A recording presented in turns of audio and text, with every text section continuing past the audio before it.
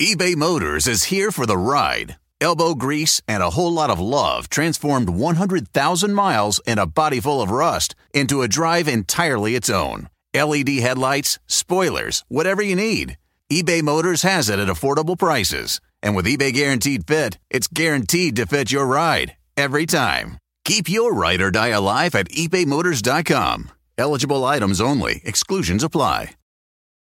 Addiction plays hardball. He would hit me with these verbal attacks. I just said to him, I love you so much. You're such an amazing person. I can't take this ride anymore. It was the fact that Dad made that sentiment and broke down. And years later, he told me it had a huge impact on him. Sometimes doing what's right for your loved one is the hardest thing to do. Caron is that right thing. Visit caron.org/lost.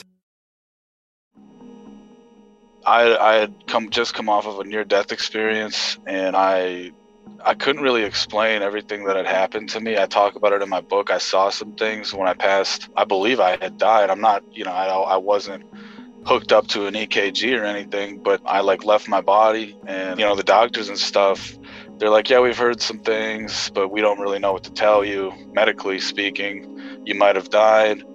And it freaked me out, and so I definitely wanted to stop.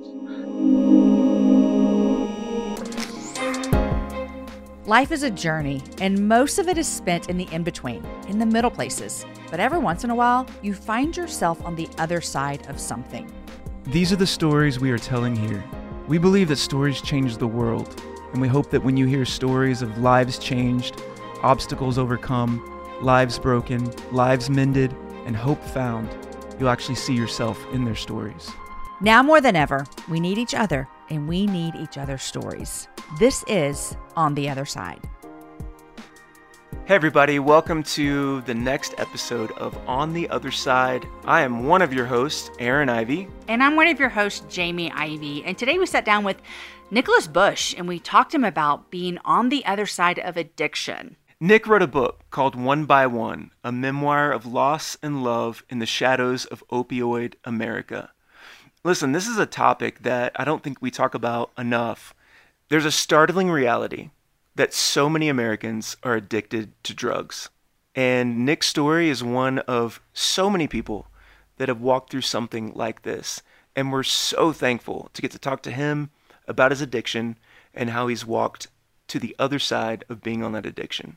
Yeah, what you're going to hear is Nick tell us about that journey, the loss he's had, the road he's had to walk. But more importantly, we're going to hear what it's like to be on the other side of that and what he is doing now to help people that have been in his same shoes before. Listen, you might be listening and going, wow, this is me. I need some help. Or you might listen and go, this is not something at all that I struggle with. But I think for every person listening, there's something really helpful because every single one of us have somebody in our lives, whether you realize it or not, that are struggling with addiction.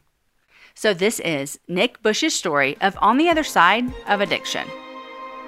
Hey everybody, we're really excited about today's episode of On the Other Side, and we're talking to Nicholas Bush, who has written a book called One by One, a memoir of loss and love in the shadows of opioid America. Nicholas, we're really thankful, man, that you would come today and share your story with us. Thanks, man. Yeah, thanks for having me on. Just to kind of start, tell us how long you have been sober. I would say it's going on about 10 years. I think it is actually about 8 years now, 7-8 years. Congrats. That's amazing, bro. Yeah, Amazing. I'm grateful. Why don't you set the stage for us, just maybe a little bit of your journey of becoming an addict and what that looked like kind of in the early stages for you. Well, I'll tell you what, I fell so deep. Just to start off, I honestly believed, even after I started to get on the road to sobriety, that I would never actually be free from it. I thought I would always struggle with, at least mentally, being addicted and just almost like being a dry drunk. You know, I started off with marijuana, as a lot of people do, especially now it's like legal in a lot of places, becoming more and more legal. Yeah, no, just up in Wisconsin, where I'm from, alcoholism is kind of a big thing. And so I started drinking and just partying at a young age, like 13, 14. And honestly, though, as soon as I tried marijuana, I knew that it was kind of like it was going to be a struggle for me, that I was a little bit different from everybody else, well, most other people anyway, just how it took hold of me. Like, it's like all I wanted to do, I was just immediately just mentally like that's all I wanted to do, and it just really filled a void. Like it relieved just almost like this pressure that I didn't know was there. All I knew is I was in a lot of like subconscious pain, I guess, you know, from trauma and just like abuse. I had a tough family life, and I just kind of buried that, you know. And so, marijuana got me off and running, and it got pretty serious going into, 14 through high school. At the end of high school, I started to get into a lot of trouble going in and out of jail. I think I've been to jail like 7 times for various things like related to my addiction, stealing and just possession and stuff like that. And so I tried OxyContin for the first time in college, and so, you know, it just kind of snowballed from there really, really quick. Like I ended up shooting OxyContin into my hands and progressed into heroin use, because, you know, prescription medication can be kind of tricky to locate. You know, it takes a doctor, it takes somebody with a real prescription and all that stuff. So the source kind of became tough to get. And so, you know, heroin, it freaked me out how easy heroin was to get. You know, people who just do heroin, it's like they just do heroin. Like that's their lifestyle. You know, you hear the same thing about people who like are involved with meth and harder drugs. It really does. It's kind of insane actually how it just takes you over, and that becomes what you live for, you know. And my brother and sister to heroin addiction, and I think they struggle with the same things I did, you know, just having drugs just sort of fill a void that they didn't really know was there until it was too late, I guess. So, and it's all in the book. It's kind of a wild roller coaster story. Like I said, I didn't think I would ever get free from it. I was in so deep. I was involved with, you know, running around, just a lot of criminal activity that I describe in pretty good detail in the book, and just involved with a pretty bad crowd. And so now today I'm totally free from it, and it's like that doesn't make logical sense, you know. And it's like, how could this happen? And, you know, it's crazy. People I grew up with, they tell me, and they're like, you know, that's awesome that you're sober and everything, but what kills me is you're like actually a good dude. You're like a good person. So I think that's good. That's good. That's the best compliment ever. So yeah. Nick, I want you to talk a little bit about finding that freedom and what played a part of that. But I do want to ask you, how old were you, and were you using heroin when you lost your siblings to heroin? So my sister died in 2011, June 16th, 2011. And I was 21 years old, and I was not using heroin. I was just starting to see close friends of mine getting into just harder prescription drugs. And I had heard of PKs, you know, painkillers, opiates, stuff like that. And I had taken Vicodin, you know, for injuries and things. And it didn't really put me over the moon or anything. I was like, that's kind of weak stuff, you know. And so after she died, though, it's kind of ironic how I reached out for the very thing that killed her, to relieve my suffering. Man. Wow. And it might not make much sense to someone listening, but just anything I could do. I was in so much pain, so much just regret. Like I never got to say goodbye, and so whatever I could do to ease the pain of losing her, I did it. And so that's when I reached out to some guys I knew that were doing a lot of painkillers. And I was like, you know, I was hanging out with them. They actually offered me OxyContin. I did it for the first time. And that's when I kind of got off and running at 21. Yeah. And you lost your brother as well to a drug overdose. Is that right? 5 years later. Yeah. Yeah. Wow, man. In you talking a little bit in your story, do you think like becoming an addict, is it like the people you're with, the environment? Do you think it's like the people are prone genetically? Like what is kind of your perspective on that? You know, honestly, I don't know. I've heard both sides. I've seen people who feel like they're genetically predisposed to alcoholism. Back where I'm from, like I said, alcohol is kind of a big deal. And honestly, this buddy of mine, we were in rehab together. He thought it ran in his family. And he's like, what can I do? I feel like, you know, like I just said, genetically, like you said, predisposed at a predisposition. And it's like in his DNA.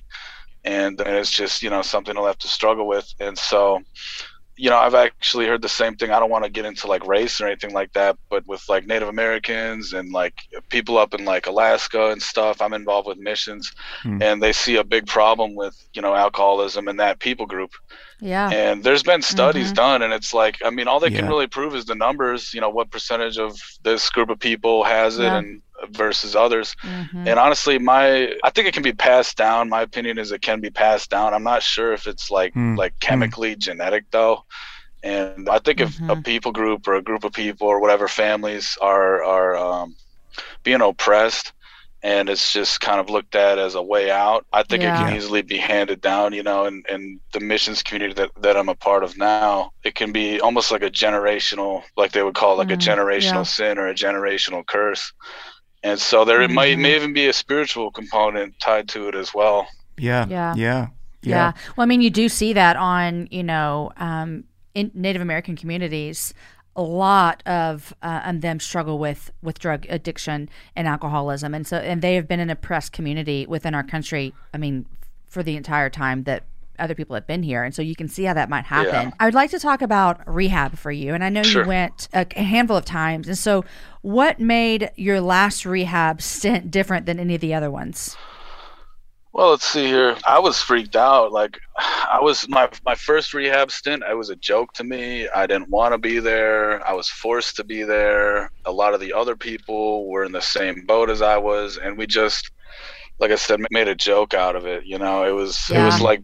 Was it? Well, did you have to go by a judge, or was it my parents? Forced or voluntary? Yeah, I was looking at being put on the street if I didn't go, and that eventually did happen, over and over and over again. But yeah, it was almost like my first experience was almost like being a class clown in study hall, just always acting out. Yeah.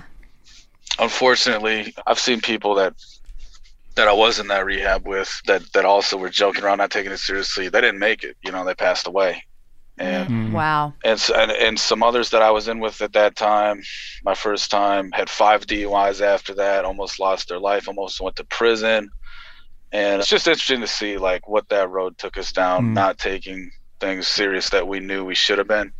But my last experience was definitely different. I had come off of a near-death experience, and I couldn't really explain everything that had happened to me. I talk about it in my book. I saw some things when I passed. I believe I had died. I'm not, I wasn't hooked up to an EKG or anything, but I like left my body, and the doctors and stuff, they're like, yeah, we've heard some things, but we don't really know what to tell you. Medically speaking, you might have died. But it freaked me out, and so I definitely wanted to stop. And so I think taking the higher power aspect a lot more seriously, because that's what rehab and Alcoholics Anonymous and NA, Narcotics Anonymous, are actually centered around, is reaching out to a higher power. There are 12 steps. You admit you have a problem and so forth, but reaching out to a higher power and giving it a shot. They say, what's the worst that could happen? If there is no higher power, hey, at least you tried. But a lot of people who do get free, it's they give credit to God, and their higher power or whatever. And so that's what I started to do my last experience in rehab, and that was a huge catalyst for me getting free.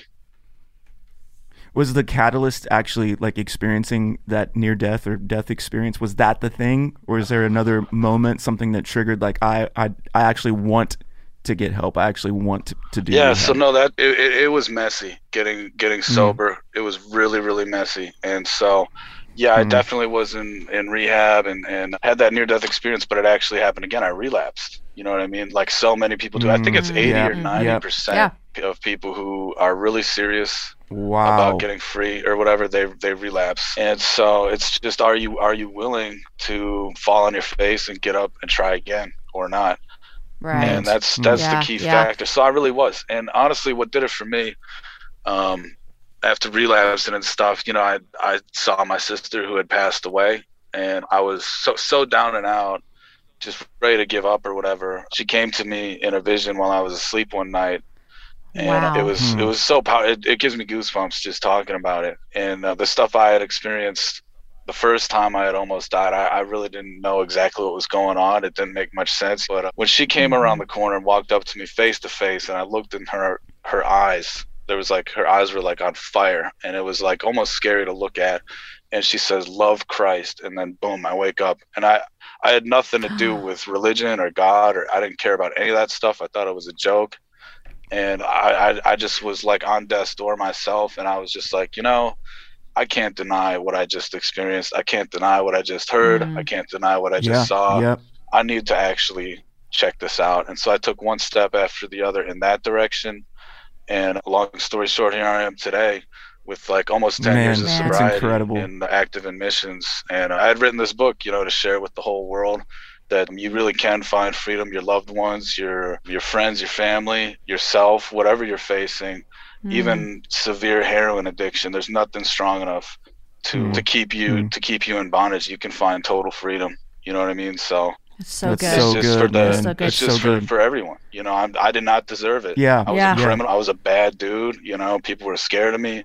The things I did, I'm not proud of, but I wanted to show people how real this is and how it's for everybody.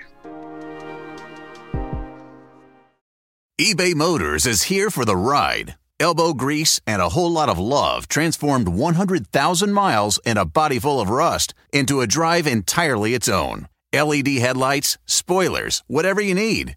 eBay Motors has it at affordable prices. And with eBay Guaranteed Fit, it's guaranteed to fit your ride every time. Keep your ride or die alive at ebaymotors.com. Eligible items only. Exclusions apply. Hey, Mom. First things first, thank you. It's my 1-year anniversary of my decision to say, yes, I need help, and yes, I choose me. And that's the miracle. I'm lucky that the strongest person I know is my own mother. Love you, Mom. Maxwell. Be that strong person who makes the difference. If your loved one is struggling with drugs and alcohol, reach out to Caron for a different kind of addiction treatment. Visit caron.org/lost. Nick, in your book, and I know you talk about this, you talk about making a case for changing our current systems that we have for charging and punishing drug addicts as criminals. And you are suggesting some reform to that. And I, a handful of years ago, volunteered in our county jail for 3 or 4 years. And that's when my eyes were really opened up to addiction. I, by the grace of God, have not struggled with an alcohol or drug addiction, but it made me see, well, this is bigger than I ever imagined, and this has a stronger hold on these ladies than I could have ever imagined. But yet so many of them were caught up in the system and constantly being taken back to county because of drugs. And so can you kind of walk us through why your reasoning is that we should have reform to this? Because I think to a lot of people, honestly, who don't understand addiction, it doesn't make sense. Well, you don't punish somebody who has cancer and expect that to heal the cancer. It's a disease. And so being locked up, it is an extremely traumatic experience. It is scary. In a lot of cases, it's painful. You don't get much sleep. You're like at risk of being assaulted pretty much 24/7. You're treated like garbage. You're locked up like an animal. And really, it's punishment. And honestly, a lot of people who are in the system basically deserve it. If you're doing stuff that you shouldn't be doing, like, just, I don't know, like beating people up or shooting people or robbing people, whatever, like, yeah, you deserve to be punished. You deserve the justice system that we have.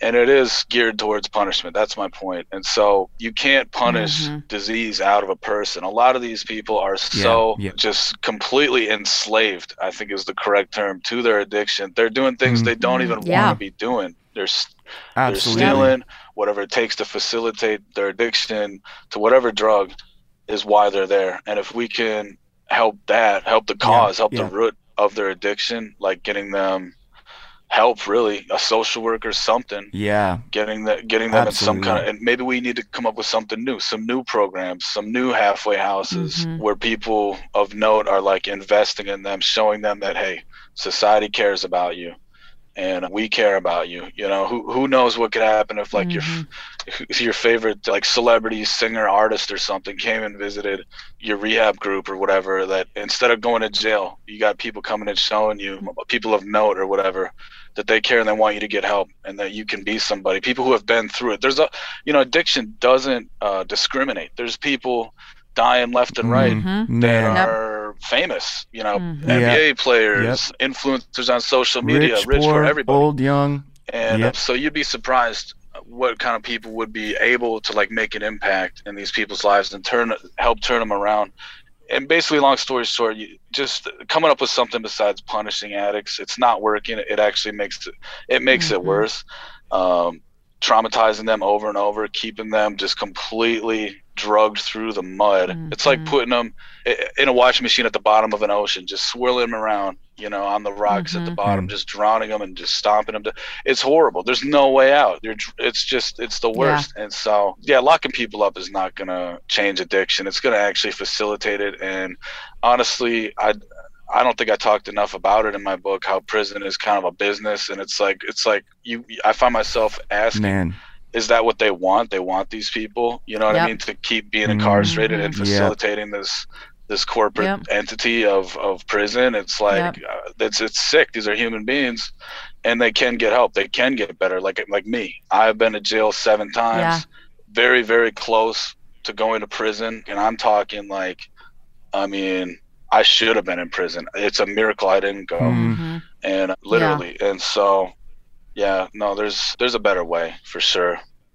That's good, man. In your book, you know, you talk about your wife, Amanda, and I'm curious, like, what her role was in recovery for you. How did she walk with you through that whole process? Yeah, so she actually came at the exact right time. I had gotten sober, gotten into a missions community where I did meet her, and ended up getting married. And right at that time, my brother passed from an overdose. And that threw me for such a loop because I took him under my wing after our sister had died. And I was like, buddy, Allison passed. You know, I went through it. You're going to make it. Nothing's going to happen to you. As long as I'm alive, I'm going to have you under my wing. And I'm gonna take you by the hand, and I'm gonna make sure you become somebody. And he did. He went to college. He graduated. He was looking at graduate school in business at the University of Minnesota, and he was gonna get into the corporate side of commercial farming. Smart guy, you know, and real bright. And so his best friend actually passed away from an opioid overdose. I mean, you can't make this up. It's like ridiculous. The amount of death that's out there. And so losing his close friend after losing our sister and seeing me go through all this stuff, it really just pushed him over the edge. And over the span of about a month, I lost touch with him. He went really hard into heroin, and he basically killed himself. And so having that happen, and after just getting married and being in missions, I needed my wife there. I needed the support. I needed somebody to keep me in line, to keep me from going completely crazy. You know, I did take off and just kind of go do my own thing. I didn't like relapse into hard drugs or anything like that. But, you know, you can imagine the level of grief and everything. But my pregnant wife being there kept me in line, like I said, and she's always been there for me. And, you know, she's just knowing that somebody who's there that cares about you no matter what and will always love you and just wants to see the best happen for you. And is just always willing to talk to you and have a relationship with you. That's really what it takes. And so that support factor, you know, is absolutely essential, whether you've got it in a sponsor, if you've got it, you know, with like your faith, any support you can get is so key, because you don't know when life's going to throw you that curveball. You don't know when you're going to lose a family member or a friend or whatever. You don't know when, you know, I talk about in my book why I relapsed. I think it was like 4 or 5 different ridiculous things happened to me in one day. Like my girlfriend cheated on me. I lost my job. I got evicted. I mean, just ridiculous, all in the same day. And at the time, I didn't have anybody to reach out to. It was just like I was going to meetings and trying to stay on the straight and narrow on my own. And when life threw me that curveball, I couldn't handle it. And so, I'm grateful that I got my wife and kids for sure. I got 3 little ones now. Nice. Love it. Man, we have, you know, heard from several addicts that are, you know, in our community that are now sober, and they talk about just the need for community, for people to know them, to walk with them through the whole process, and just the power of having other people in your life. And there's probably somebody who's listening to this podcast, hearing your story, who hasn't made a step towards recovery yet, maybe, you know, is stuck in addiction right now. What do you say to that person that does feel pretty isolated, like they don't have people, they don't have a community, but are, you know, moving in that direction of recovery? How do you encourage them? There's hope for them. You know, when it comes down to it, people get lonely. People feel sad. We're emotional beings. And I'm being straight up honest with you when I say, like, when I'm in a part of, like, it doesn't have to be a missions community or anything like that, but where I'm at, you know, when that stuff happens, any one of these people I can reach out to and they want to be there. They want to come talk to me. They want me to come hang out with them, have a cup of coffee. One of them's walking past right now, waving at me, knowing I'm talking to you guys, and he's just giving me the thumbs up, like, awesome, dude, go for it. Just to encourage me. That's awesome. And people do care. Yeah. You know, there are places you can go. There are communities, organizations, whatever you can reach out to. Absolutely. And you'll be accepted. There's no judgment. Everybody, I mean, the Bible says everybody falls short of the glory of God, man. Nobody's perfect. Nobody. And that's so, right, man. Yeah, that's right. Yeah, no, I would just say don't give up. There's absolute hope, and there's abundant life out there waiting for you. You just got to be willing to try. Come on. And go get it. And you can have it. That's so good, man. That's so good. Nick, you mentioned about, you know, how tragic it is that you've lost so many people that you love, and including 2 family members and lots of friends. And you also said that the statistic says that 80 to 90% of people experiencing addiction will relapse. I mean, you yourself have experienced that before. What does it feel like now, 10 years being sober? Is there a fear inside of you of relapse? And if there is, how do you fight that off? Let me tell you how free that I've gotten, and this is just, it's a gift. I did not earn it. I did not deserve it. It's a fruit of the relationship I have with my Savior. You know, like I said, I did not think I would ever get free of specifically marijuana, because when it came down to it, everybody was dying, and it's like, I almost died twice. I don't want to mess around with heroin. I want to stop doing this. And eventually enough time went by to where it's like, I don't know anybody who's doing heroin. It's not like, you know, I'm tempted to go talk to some homeless guy in an alley and try to get it or anything. You know, it's over. I'm not going to mess with it again. But with marijuana, I did not think I would ever be free mentally. It would just be like I was a dry drunk, you know, kind of forcing myself to be like, yeah, I'm sober and it's great, but really I just want to go get high. That's what I thought it would be like. Yeah, man. Now I live in the Emerald Triangle. I live in Mendocino, California, Mendocino County. The 3 counties around me are responsible, I think, for like over 90% of the world's, definitely over 75%. I'm not too keen on the numbers, but they're really like growers everywhere. Marijuana is legal here. I passed like 8 or 9. And now you're surrounded by it. I live at probably the marijuana capital of like the world. I've never seen a dispensary before, and I drive past 3 or 4 dispensaries on the way to church. You know, I pass them like 8 times every Sunday, and I look over, and I'm not even, it just struck me. I think I like broke down and cried at one point, and I was like, I don't even care about that anymore. Like, I don't want that. It's not because I'm so wrapped up in what I'm doing here at Missions. It's not because I'm busy. It's not because of my wife and kids. Like, oh, I don't want to lose them. I don't want to hurt them.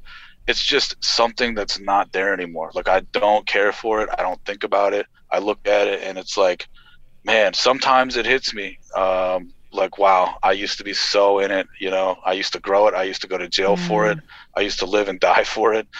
But now I don't even think about it. It's not a temptation for me at all. And that's a miracle. I never thought it would get that way. That's a miracle, man. That's amazing. You mentioned missions, and I'd love for you just to kind of tell people what work you're doing right now with helping others. Okay, so I'm involved with an organization called Youth with a Mission. It's a worldwide missions organization. That's YWAM? Yeah. Started in Kona, Hawaii back in the 60s by a man named Loren Cunningham. I had the pleasure of meeting him and thanking him personally. He's very old now. Yeah, awesome. I think he might be on his way out, but bless him. You know, he had a vision from God. He's got a book about it called Is That Really You, God? By Loren Cunningham, on how this organization started. He had a vision from the Lord of young people crashing like waves onto the shores of all 7 continents and just kind of evangelizing and talking to people outside of really actually like shady areas like bars and brothels and everything on the streets. And so fast forward to like today, it's a worldwide organization. It's in every country. They've got locations where it's illegal to be a Christian. They've got organizations that specifically go and aid persecuted people groups all over the globe, you know, China, the Middle East. Where I'm at now at the Lord's Land in Mendocino, California, our campus, they call them bases. Our missions campus is right now we just sent a team to Costa Rica because as Azerbaijan, where they normally go and team up with like long-term groups there, long-term missionary groups there with YWAM, they've kind of closed off. They're still closed off due to like COVID or whatnot. But yeah, they've got connections down in Costa Rica. So we've got a team. I just drove them to the airport the other day. They're down in Costa Rica. Typically we do short-term, like month-long outreaches, they call them, to foreign lands. And we just volunteer with long-term people that are there on the ground. It's interdenominational. You can be any denomination, Catholic, whatever, Baptist, doesn't matter. And we basically just go hang out with, orphans, widows, help them get food, hang out, whatever they need. Yeah. Let's see, sick people. We hang out with kids who've got HIV. Funny story. We were in Africa. We're at an orphanage hanging out with all these kids, and everybody's crying while we're hanging out with them, like the people that run the place. And they're like, you don't understand. Nobody comes here and spends time with any of these kids. And we're like, well, why? And they're like, because they've all got HIV. And we're just, our mouths just dropped. We're like, well, wow. We understand why you didn't tell us and everything. And we're kind of grateful you didn't, because I don't know if we would have. But right. We just get to do awesome stuff, man. And just be in the hands and feet of Jesus, dude, to people who are in such great need all over the globe. And we host, it's almost like a short-term Bible school before we go out on a mission. So we do 4 teams a year. We do 4 schools and 4 outreaches per year. And it's where I live and work. So that's what I'm up to now. Man. It's beautiful, man. Nick, that's amazing. And I love stories of redemption, and that's what Jesus does for us, which is amazing. He redeems our past and our messes.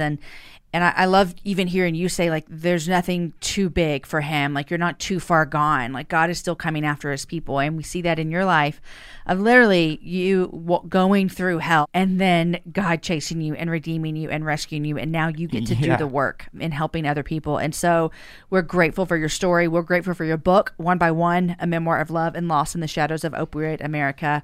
And we wish you and your wife and your 3 kids all of the best, and thanks for sharing your story with us today. Thank you so much. Hey, thanks, Jamie and Aaron. Appreciate it. Thanks, Ivies. You guys take care. Want the same expert advice you get from the pros in the store while shopping online at DiscountTire.com? Meet Treadwell, your personal online tire guide that matches you with the perfect tire for your vehicle. Get your best match in 1 minute or less with Treadwell by Discount Tire. When it comes to buying your first home, everyone has questions. Can we even afford to buy a house right now? Well, I need to negotiate. How do I even negotiate? Luckily, a RE/MAX agent has answers. Hey, Brian, those are really good questions. They are? Thanks. It's my first time buying. I work with first-time buyers all the time. I got you. RE/MAX agents have more experience than other real estate agents. Visit RE/MAX.com or download the RE/MAX app to find the right agent. The right agent can lead the way. Each office independently owned and operated. Aaron, it was crazy listening to his story when we were interviewing him about the people that he's lost, the places he's been, what he's been through. And I remember a couple of years ago when I was volunteering at the county jail of how I heard stories like this. And it made me realize these are way more common than I ever imagined. Yeah, and I think especially in like Christian circles, we think, oh, this is something that's just on the fringes. This is not like something that most people struggle with. But I think it's really important for us to have eyes wide open to the fact that a lot of people in our communities, Christian and non-Christian, have very real struggles with addiction. I think it's important for those of us that may not struggle with addiction, like myself and Aaron don't, but we really listen and lean in. And I'm so grateful for Nick being willing to tell his story about loss and what it's been like to journey through that addiction and what he's doing now to help other people in those same shoes. And we want to say, if this is you and you find yourself in a place of struggling with addiction, you're not alone and there is help for you. And so we want to encourage you to reach out to your local community, to reach out to your local church, to tell your friends, your family, because you are not alone and you cannot get through this by yourself. And if you're interested in hearing more of Nick's story, which I highly recommend you get this book because I've read it, it's phenomenal. Pick up his book, One by One, A Memoir of Love and Loss in the Shadows of Opioid America. Thanks so much for listening. We hope that this was an encouraging and challenging episode for you. And wherever you're at, we hope that you will love on the people that may have addiction. And if that's you, we hope that you'll get help because there's always help in Jesus. Today's show was mixed and edited by Aaron Campbell. Show notes were written by Abby Castell. Show graphics and videos were made by Rachel Ray. And the show's produced by Lindsay Sweeney. Please share this show with a friend if you loved it. It's how most people find out about podcasts. Thank you for listening to On the Other Side with Jamie and Aaron Ivey.